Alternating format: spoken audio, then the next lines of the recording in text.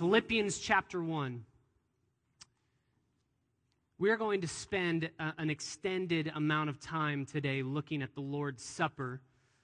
So that's why I want to give us plenty of time in God's Word and then plenty of time at the end to really be able to sit and simmer in the gospel and not run too quickly through the ceremonial symbolism of the bread and the cup. But before we do that, I think it will be helpful for us to remember where we were last week and moving forward to today, to remember what Jesus' death and resurrection accomplished for us now. That we can say with Paul, I'm not afraid of death because in fact, dying is gain. It's not going to take anything away. It's going to gain for me something that I don't have in this life. Last week, we started looking at Philippians chapter 1, verses 18 through 26. And I want to read these again and remind us just of where we were last week, and then we'll get part 2 of what we started last week this morning. Verse 18, the second half of verse 18 reads this: Yes, and I will rejoice, for I know that this will turn out for my deliverance through your prayers and the provision of the Spirit of Jesus Christ, according to my earnest expectation and hope that I will not be put to shame in anything, but that with all boldness Christ will, even now, as always, be exalted in my body, whether by life or by death. For to me, to live is Christ, and to die is gain. But if I am to live on in the flesh, this will mean fruitful labor for me, and I do not know which to choose, but I am hard-pressed from both directions, having the desire to depart and be with Christ, for that is very much better. Yet to remain on in the flesh is more necessary for your sake.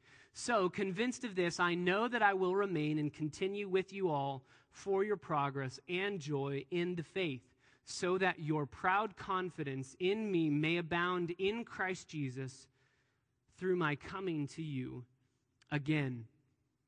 We started last week by looking at the 3 very, very simple motivations, resolutions, 3 reasons that Paul has breath, has life, 3 reasons that Paul lives his life. And the first one we saw in verses 18 all the way down to verse 20, that Paul lives to exalt Jesus Christ above all things. He says that specifically when he says that Christ, the end of verse 20, will be exalted in my body, whether by life or by death. We talked about how many of us live for so many different reasons, so many different things, so many different motivations. And I fear that if we are chasing after a treasure that doesn't really exist, we will be disappointed. We will be put to shame, as Paul says in verse 20. He doesn't want to be put to shame, and he knows that he will not be put to shame because he knows that his trust and confidence in Christ will not be disappointed. What are we trusting in? What are we living for? Are we, like Paul, living to exalt Jesus Christ above all things? There are so many reasons that we have to live, but Paul says, I live for reason number 1, to exalt Jesus Christ above all things. And we talked specifically about how he goes about doing that in his own life in these short verses. First, he does it by speaking up about Christ. When he says in verse 20 that with all boldness, as he speaks up before Felix and Festus and Nero, as he speaks up before these people, he will have all boldness and will not shy away from sharing the gospel, the good news of Jesus Christ. Secondly, we talked about Paul exalting Jesus Christ by being consistent. Paul says that now, as always, Christ will be exalted in my body. He's consistent. Nothing changes. He is always exalting Jesus Christ in whatever he does, and specifically whether by life or by death. And that's the third way that he exalts Christ. He exalts Christ in whatever circumstance he is in, whether it's life or death. There's no third option. It's life or death, and that's it. And Paul says, I exalt the Lord, whether by life or by death. And then he says, verse 21, that's so familiar to us, but it starts with that word for. Remember we said we have to put a for up on this banner. For to me to live is Christ. Because I know that life is Jesus and death is gain, I know that whether by life or by death, Christ will be exalted in my body. I know that Jesus will be exalted above anything that is in this life, whether it's life or death. Christ will be magnified and put on high and put on display for all to see. A second motivation, not just exalting Christ above all things, but the second reason that Paul lives his life is found in verse 21 and really through verse 24. He lives to embrace Jesus Christ as treasure above all things. Better than life, better than anything this world has to offer, he embraces Jesus Christ as his supreme treasure. And specifically, he sees his death as a means of treasuring him more. He sees his own death, passing from life into death, as a means of treasuring Christ more. That's really where we need to pick it up this morning. We talked a little bit last week about the phrase, for to me to live is Christ, and that's really where we ended. That life is Christ, that everything that we do is done in reference to Christ. We look at Colossians 1, verse 18, that Jesus Christ will come down first place in everything. So he is our list. There isn't Jesus number 1, family number 2, work number 3. Jesus is the list. He's 1, 2, 3, 143. He is your entire list. So everything that we do is done in reference to Jesus Christ, and we cannot separate Jesus from any part of our lives.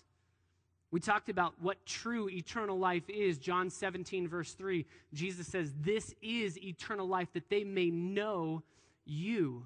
They may know you. To know Jesus Christ, to know God the Father, that is eternal life. So eternal life isn't a quantity of life necessarily, like it will go on forever, so it doesn't start until we die. It is really a quality of life. So it's not just for the future alone. It is for the present here and now. But this morning, I want to start looking at the second half of this famous verse. To me, to live is Christ. Everything I do is done in reference to Christ. Everything that I treasure in this life is treasured because of Jesus Christ. Life is Christ. They're synonymous. This morning, I want to look at the second half. To die is gain. To die is gain. One writer from the New York Times Magazine, a lady by the name of Ann Patchett, I think it was in 2002 or 2003 when there was a sniper. He was nicknamed the Beltway Sniper, who was shooting people in the Washington, D.C. area. And it appeared that he was shooting in a completely random way without concern for age or for race.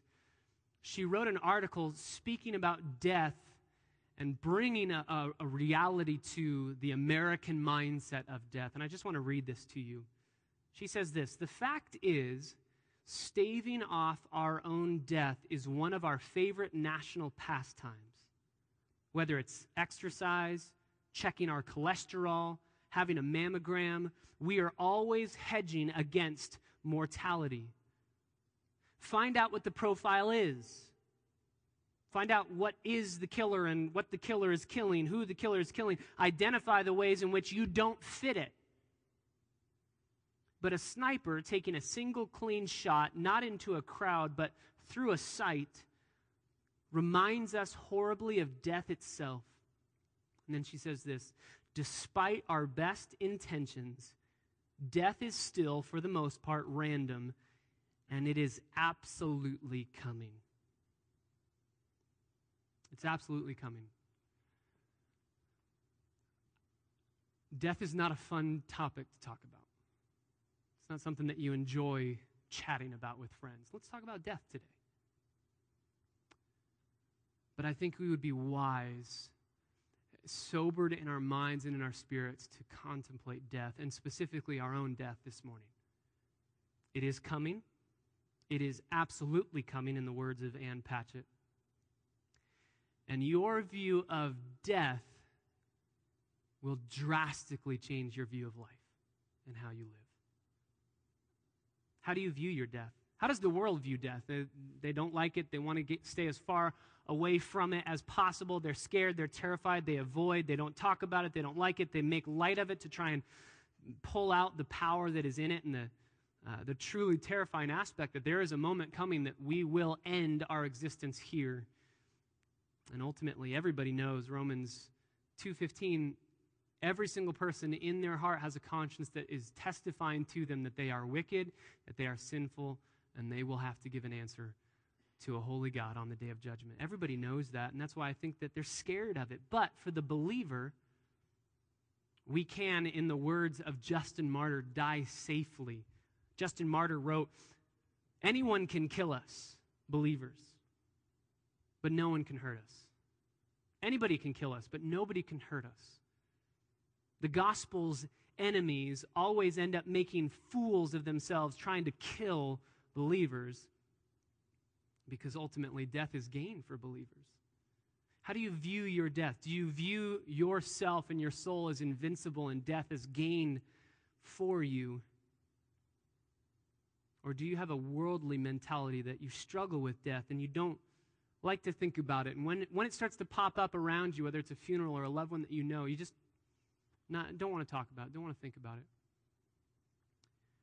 Yesterday in Santa Clarita, of all places, a decently well-known actor named Paul Walker, he's 40 years old, died in a car accident. 40 years old. I have several friends that were on my basketball team, on my baseball team, on my football team in high school that went away to the war, and one of them was killed by friendly fire. One of them was killed by the enemy. In an instant, life is gone.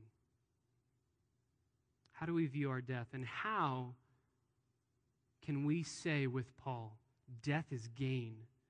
Because death is coming. Paul uses this word in verse 21, to die is gain. To die. It's a word specifically talking not about the process of dying, but it's specifically talking about the event and the results of the event. And he says that the results of the event of his death is gain. This word gain is used only 3 times in the New Testament. It's used here. It's used in Philippians 3:7. For whatever things were gained to me, I count them all as loss in view of the surpassing knowledge of knowing Jesus Christ, the greatness of knowing Jesus Christ as Lord. And it's also used in Titus 1, verse 11. Basically, this word gain is the strongest word for describing what people crave and desire the most. So Paul is saying, in reality, for me, to die is hitting the jackpot. It's wealth, it's riches, it's the greatest thing I could ever possibly imagine. It's what I want, gain. It's everything that my heart has always desired. So much so that in verse 23, he says that he has a desire to depart. That word desire is literally the word lust. It's used 38 times in the New Testament, and it's translated lust in 31 of those occurrences. Only 7 times is it translated desire. Why is that? Because in our English connotation of lust, we instantly think that it's evil, right? We instantly think lust is wrong, desire could be bad, could be good. Lust in the New Testament Greek just means a strong desire. What makes it bad or what makes it good is its object. Is it lusting after something wrong, or is it lusting after something right? Paul says, I lust to be out of here, to depart. I long, I lust, I crave to be out of here and to depart and be with Christ, because that is very much better. That is gain. The simple question that we have to ask ourselves is, Paul, how is dying gain? What makes it gain? What are the benefits that you receive when you die that you would obviously say it is gain for me to go through the process of death and come out the other side receiving something that this life cannot give to me? What are the benefits? It would do us well to think through benefits of death. So let me just go through a couple. Number 1, when we die, we will enter into, for believers, we will enter into eternal, unceasing, perfect joy. When we die, we will enter into eternal, unceasing, perfect joy. No more sorrow, no more tears, no more crying, no more pain.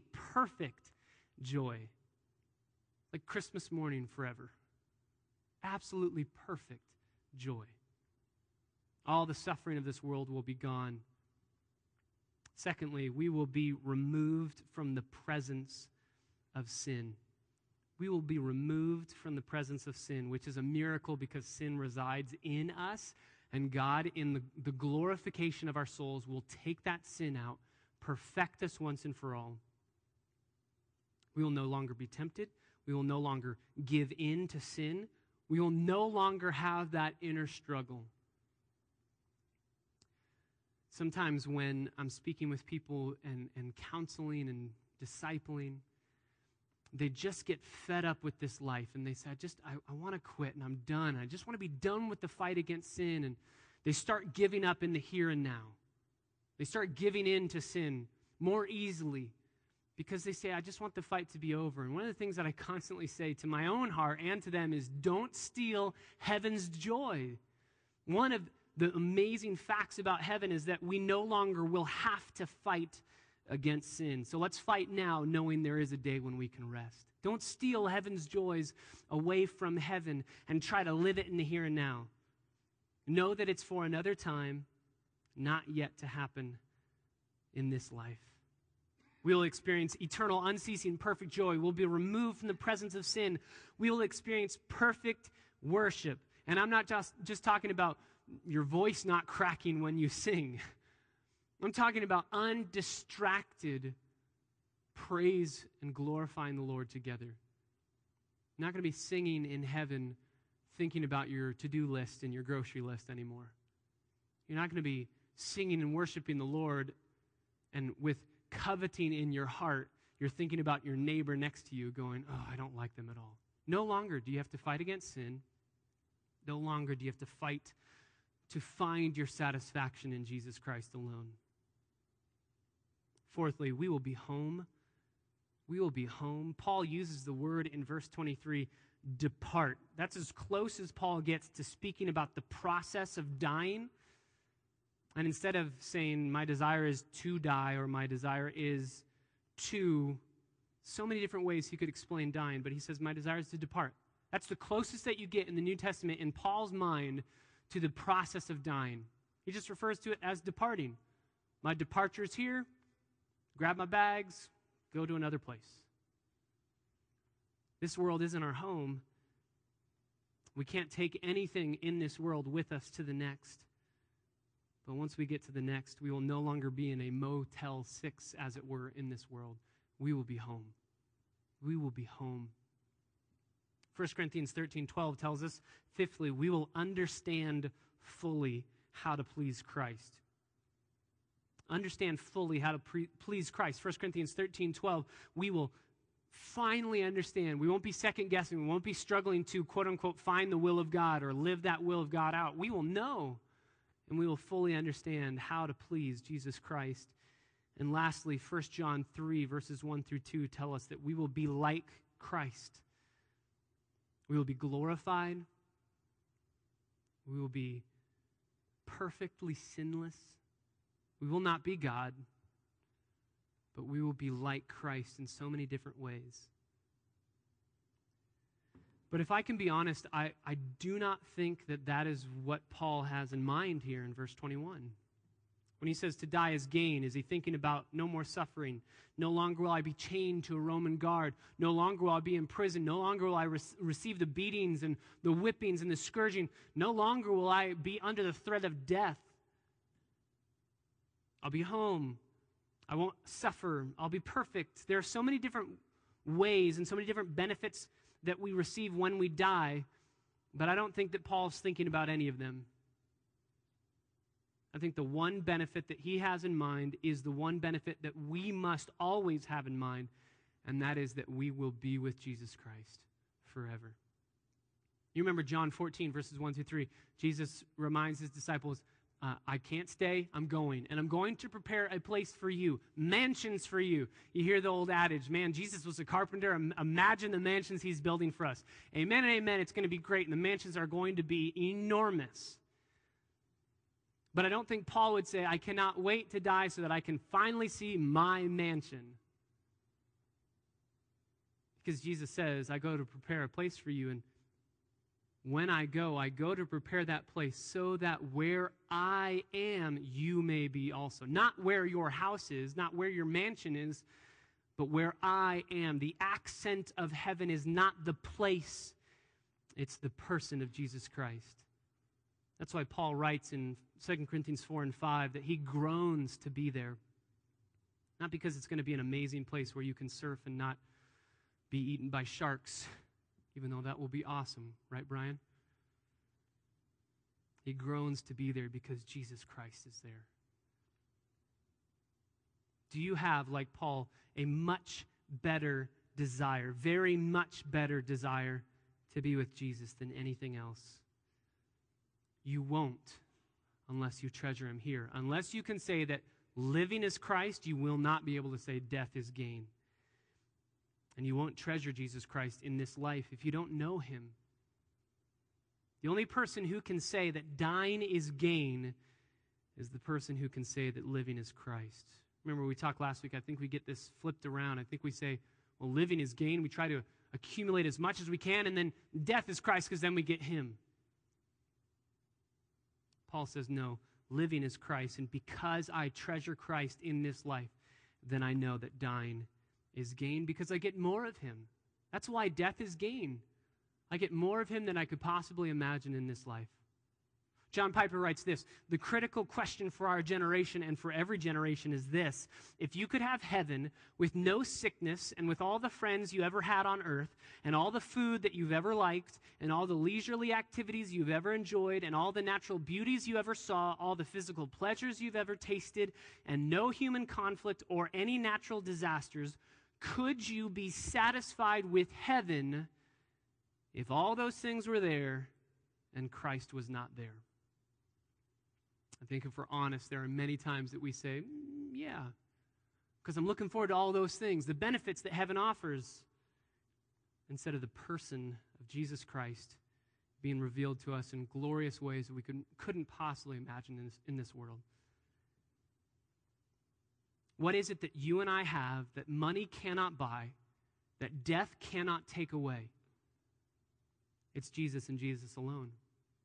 When Paul says I'm living for Christ, that means I'm not living to gain anything in this world to myself. I'm not living to treasure the things in this world, whether it's a boat or nice cars or nice houses or nice cabins. I'm not living to treasure those things. I'm living to treasure Christ, and therefore, when I lose everything that is in this world, it's fine, because when I gain Christ, it's gain for me. It's better than anything in this world. One writer says it this way: people who are content with living a wasted life typically ask the wrong question about their behavior. They ask, what's wrong with this? What's wrong with this movie? What's wrong with this music? What's wrong with this game or these companions or this way of relaxing or this investment or this restaurant or shopping at this store? What's wrong with going to my cabin every weekend or having a cabin at all? This kind of question will rarely yield a lifestyle that commends Christ as all satisfying and makes people glad in God. The better question to ask about possible behaviors is this: how will this activity help me treasure Christ more? How will it help me show that I do treasure Christ at all? How will it help me to know Christ or to display Christ? The Bible says whether you eat or drink or whatever you do, do all to the glory of God, 1 Corinthians 10:31. So the question is mainly positive, not negative. How can I portray God as glorious in this action? Not what's wrong with this. How can I enjoy making much of him in this behavior? Not what's so bad about doing this. So our goal is to see death as gain because we see life as Christ. That's our goal. It does not mean at all that we should not enjoy this life. I think believers are those that can enjoy this life the best, the most, in ways that non-believers cannot enjoy this world. But we view this world rightly, and we view the next rightly as well. Turn to John 17. How are we supposed to view this world, the next world, in light of this world? How are we supposed to view, how does Jesus view it? Sometimes I think we we cling to this world. It's the engagement period. We are betrothed to Jesus Christ. And this is our engagement period. And when we die, we will, in a culmination with all of creation, once that final day happens, we'll be able to sit down at the marriage supper of the Lamb. And the engagement and the betrothal will be over. And we will be with our bridegroom for all of eternity. And yet sometimes I think that we cling to the engagement period. No, I don't want to get married. Let's keep on postponing the marriage. Let's get that wedding down the road. I like being engaged for 73 years. Ladies, if your fiance at the time ever said that to you, how quickly would you say, we're done, here's the ring? Whew, we're out of here. And yet I think that sometimes it's as if somebody's asking us, what are you looking forward to most about being married? And in this engagement period, we say, can't wait to be in a new house. I cannot wait to be with new friends. I can't wait to see the color of the new carpet.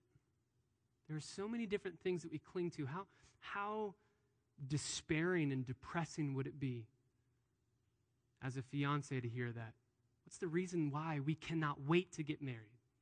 Because we long to be with that person, not be with the things that that person has to offer us.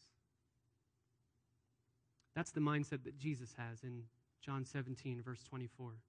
Listen carefully. Jesus prays this, Father, I desire that they, this is all disciples, all believers, I desire that they also whom you have given me be with me where I am. Why? So that they can enjoy what is here? No, so that they may see my glory, which you have given me. For you loved me before the foundation of the world. Do you realize that in a very clear prayer, Jesus Christ in verse 24 is praying for our death? He's praying for our death. How else are we supposed to get to him, to be with him? We can't be with him where he is apart from our dying or him coming back to take us home. He says, that'll be the best day in the world for you, because then and only then will you be able to see my glory rightly. And you'll be able to cherish me and treasure me and be satisfied by me perfectly. What kind of fool would think that this life is gain only to find that the next life that they enter is loss? Or in the words of Jesus, what will a man give in exchange for his own soul? Heaven is precious to Paul, and it is gain, death is gain to Paul, because Jesus is precious to Paul. And Jesus is in heaven where Paul wants to go. Back in Philippians chapter 1, Paul says that he is hard-pressed. This is such a difficult decision because he really wants to go and be with Jesus, because that is very much better. And verse 22, he says, if I am to live on in the flesh, this will mean fruitful labor for me. If I keep on continuing to live, then I can do good deeds. I can act in such a way that will be work or labor that is fruitful. I can bring about fruit in the lives of those around me. But I don't know which to choose. Fruitful labor by staying here, or departing to be with Jesus Christ. Verse 23, I am hard-pressed from both directions. I'm hard-pressed. That word is used in Luke 19, verse 43, when Jesus says that the days will come when your enemies will hem you in on every side, stuck together, stuck between a rock and a hard place, so to speak. You can't get out. You don't know where to turn. Paul says, this decision for me is so difficult. I'm hard-pressed from both sides because I have the desire to depart. I lust to leave and be with Jesus, because that's very much better. But to remain on in the flesh is more necessary for your sake. What an amazing perspective on life and on death. Paul lives to exalt Jesus Christ above anything in this world. Paul lives to embrace Jesus Christ as treasure in this life and see his death as a means of treasuring him more.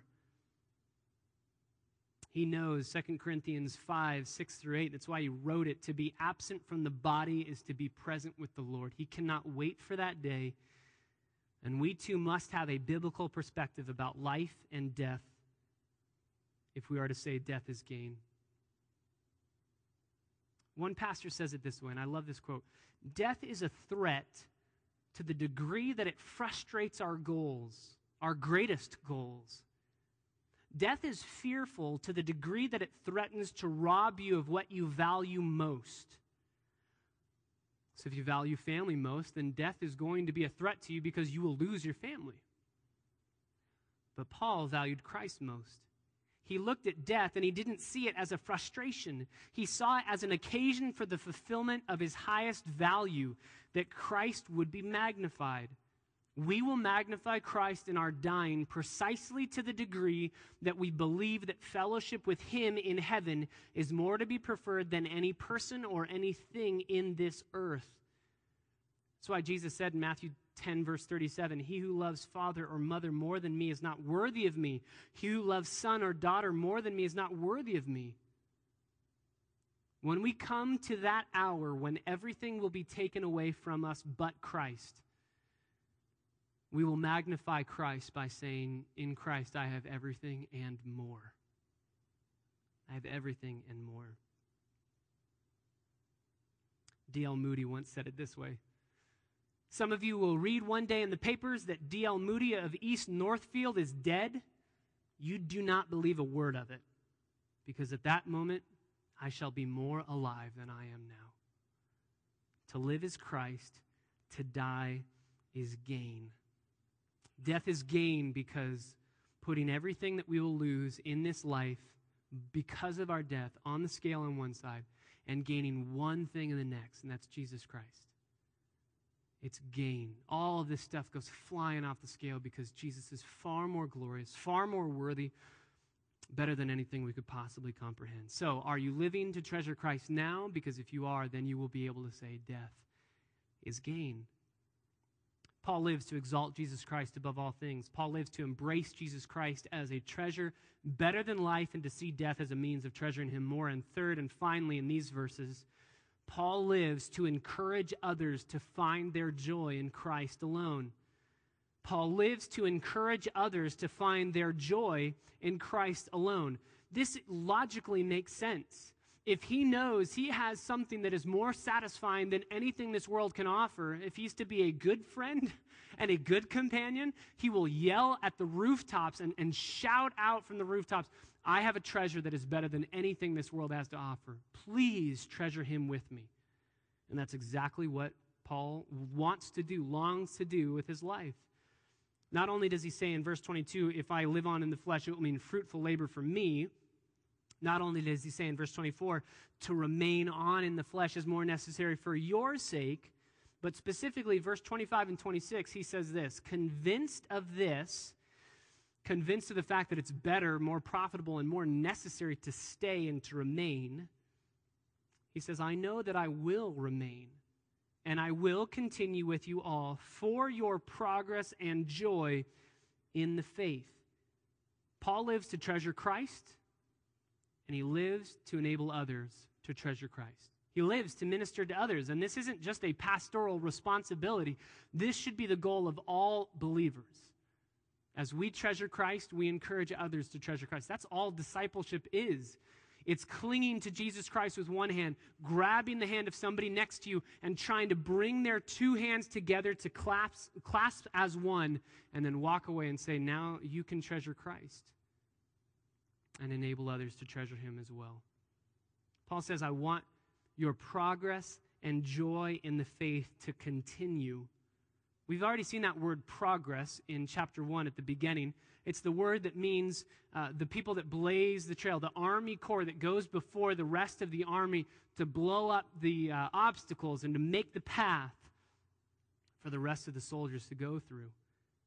Paul says, I want you to progress in your faith. There are obstacles there, and I want to be able to be used by God to blow up those obstacles, whether it's sin or suffering or trials or temptations, whatever it might be that might take your vision and pull it away and say, don't view Christ as treasure, view the things here as treasure. I want to blow those things up so that you can keep on pressing on towards Christ. I want you to have progress in the faith, and I also want you to have joy in the faith. Progress is referring to the quality of our life in Jesus Christ. Joy is referring to the quality of our experience of our progression in Jesus Christ. We long for maturity and joy. We long for growth. And Paul says, I want to stay here to enable you to grow. I want to stay here to help you grow and to see Jesus Christ as more precious than anything this world has to offer. Turn to 1 Timothy chapter 4. How do we do this? How do we go about not only for our own hearts progressing in the faith and having joy in the faith, but how do we do this for others? Well, Paul helps us out in 1 Timothy chapter 4, verse 6. In pointing out these things to the brothers, you will be a good servant of Christ Jesus, constantly nourished on the words of the faith and of the sound doctrine which you have been following. In pointing out these things to the brothers, you will be a good slave of Jesus Christ because you will be constantly nourished on the words of the faith, and you'll be giving that nourishment to others. You'll have sound doctrine that will enable others to grow. The way that we progress in the faith, the way that we progress in our joy in the faith, is to develop a deeper understanding of the truth of God's word, the doctrine of God's word, and live in light of it. You cannot grow as a Christian without growing in your knowledge of this book. You cannot grow as a Christian without growing in your knowledge of this book. But, a warning, growing in the knowledge of this book does not mean that you are growing in your progress and joy in Christ and in the faith. Knowledge enables growth. It allows for growth to happen, but it's not equal to growth. Just knowing truth doesn't equal living it out. And that's the way that we can ask and truly question whether or not the knowledge is actually working to grow and advance our progress in Christ and advance our joy in Jesus Christ. Are you putting into practice what you are learning? Is the knowledge that you are acquiring puffing you up or building maturity? Joy is absolutely impossible. Progress is absolutely impossible without deep doctrine. And so, Paul says, I want to remain, I will remain, and I will continue with you all for your progress and joy in the faith. And then, verse 26, he gives the ultimate purpose of the progress and joy. There's a little formula in the Greek. When you see the word for and so, when he says in verse 25, convinced of this, I know that I will remain and continue with you all for your progress and joy in the faith, so that your proud confidence in me may abound in Christ Jesus through my coming to you again. There's a little formula. There's an immediate goal and then an ultimate goal that Paul is speaking about. The immediate goal is that they will have progress and joy in the faith. That's the for. The so is the ultimate goal. And let me show this to you in another passage that's just as clear in 1 Corinthians chapter 5, verse 5. 1 Corinthians chapter 5, verse 5, you see this formula yet again by Paul. He says this, 1 Corinthians chapter 5, verse 5, I have decided to deliver such a one to Satan for, here's the immediate goal, for the destruction of his flesh. But that's not the ultimate goal. That's the immediate goal, that God would rain down terror on this man until he repent, because the ultimate goal is so that his spirit may be saved in the day of the Lord Jesus. So you see that formula. There's an immediate goal that I want, and then there's an ultimate goal that will happen because of this immediate goal. Back in Philippians chapter 1, the formula is there. The immediate goal of Paul staying and remaining with the Philippian church is for their progress and joy in the faith. But that's not the end in and of itself. The ultimate goal is in verse 26. So that their proud confidence in me may abound in Christ Jesus through my coming to you again. Can I just say the NASB rarely gets things wrong, but this time it botches this verse completely. ESV actually gets this one right. If I translated this from the Greek literally, it would say this: so that your proud confidence will abound more and more in Jesus Christ, in me, through my coming to you again. My Bible translates it that your proud confidence in me may abound in Christ Jesus. You see, there's a little bit of a problem with that. I want you to have confidence in me. No, that's not what Paul is saying at all. What Paul is saying is he longs for the Philippian church to have confidence that they will not be put to shame, complete trust and complete boasting in Jesus Christ through Paul or because of Paul or in Paul's coming to them again. He longs to be used by God to increase their confidence in Jesus Christ. Proud confidence in my Bible, so that your proud confidence is just literally so that you're boasting. It's translated boasting numerous times. This word is translated boasting numerous times in the New Testament. And again, it's translated here proud confidence because just like desire was translated desire instead of lust, there's a bad connotation to proud boasting. But again, in the Greek, the proud boasting isn't bad in and of itself. It's only bad when it's attached to boasting in something that is wrong. Here, when you're boasting in Jesus Christ, that could never be wrong. The biblical concept of proud confidence or boasting is, what is your primary reliance? What do you rely on? Where do you put all of your hopes, all of your dreams, all of your trust? What are you relying on? That's why we sing songs like, I will glory in my Redeemer. That's I will boast in Jesus Christ. I will glory in my Redeemer who waits for me at gates of gold. I trust, I have proud confidence that he's waiting for me and he will come again and take me home. And we don't boast in ourselves anymore. We renounce self-reliance. All the vain things that charm me most, I sacrifice them to his blood. I pour contempt on all my pride. I will not trust in myself or anything in this world. I will boast in Jesus Christ alone. So Paul says, I live to exalt Jesus Christ. I live to embrace Jesus Christ as my treasure, whether by enjoying him and being satisfied with him in this life or by treasuring him more because of my death and being with him for all of eternity. And I live to encourage others in the faith, to love Jesus, to treasure him. Do you live for those things? Do I live for those things? Are those the motivations of my life? Matt Chandler says, this is not the kind of Christianity any of us end up with except through a profound experience of Christ's cross applied to our lives. Because in the logic of the gospel, there are no alternatives to Jesus Christ. Every other option is no option at all. When everything considered valuable in life is seen to be nothing in comparison to the glory of Christ, you learn rather well that Christ alone is worth living for. Christ alone is worthy of an entire life's affections and devotions. What are you devoted to? Where do your affections lie? What do you love? We talked about it last week. When you're not forced to think about something or forced to talk about something, what is it that naturally comes to your lips or naturally comes to your mind?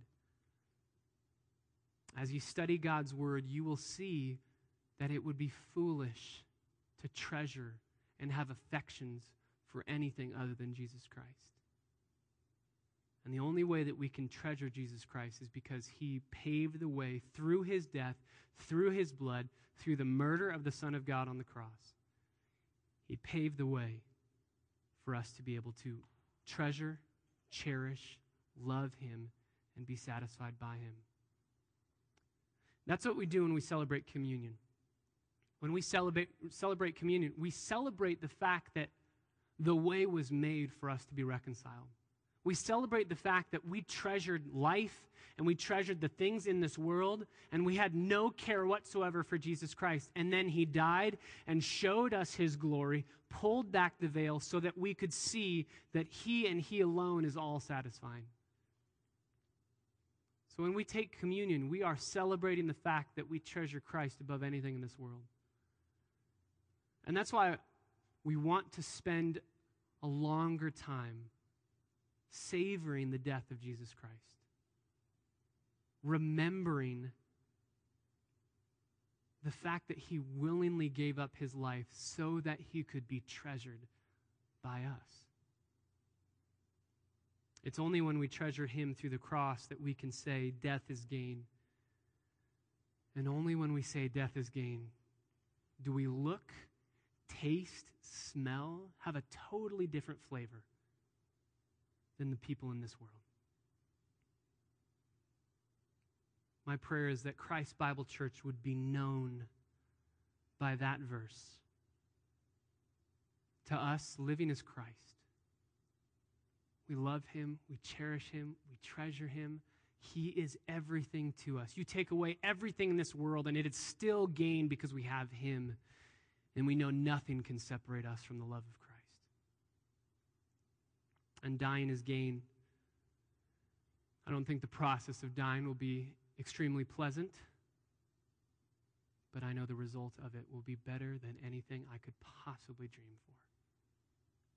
That Jesus Christ will be my glory forever.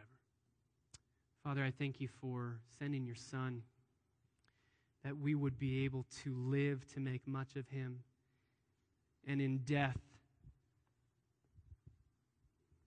we would be blown away by the fact that everything that we lose in this life means nothing compared to Christ and gaining him for all eternity. Father, I pray that as we ponder, as we consider your character, the truth of who you are, and as we prepare to partake of communion, we would realize we have no right to be in your presence right now. God, I pray that we would see your holiness rightly, and that as we see who you are, we would say with Isaiah, I am condemned, I am undone, for I am a sinful man of unclean lips, and my eyes have seen the Holy One. And then as we ponder your holiness and our condemnation because we are sinners, God, I pray that you would take us to the cross, that we would see the provision made in the death and resurrection of the Son of God on our behalf, so that we would never again fear wrath, fear condemnation, fear judgment or punishment.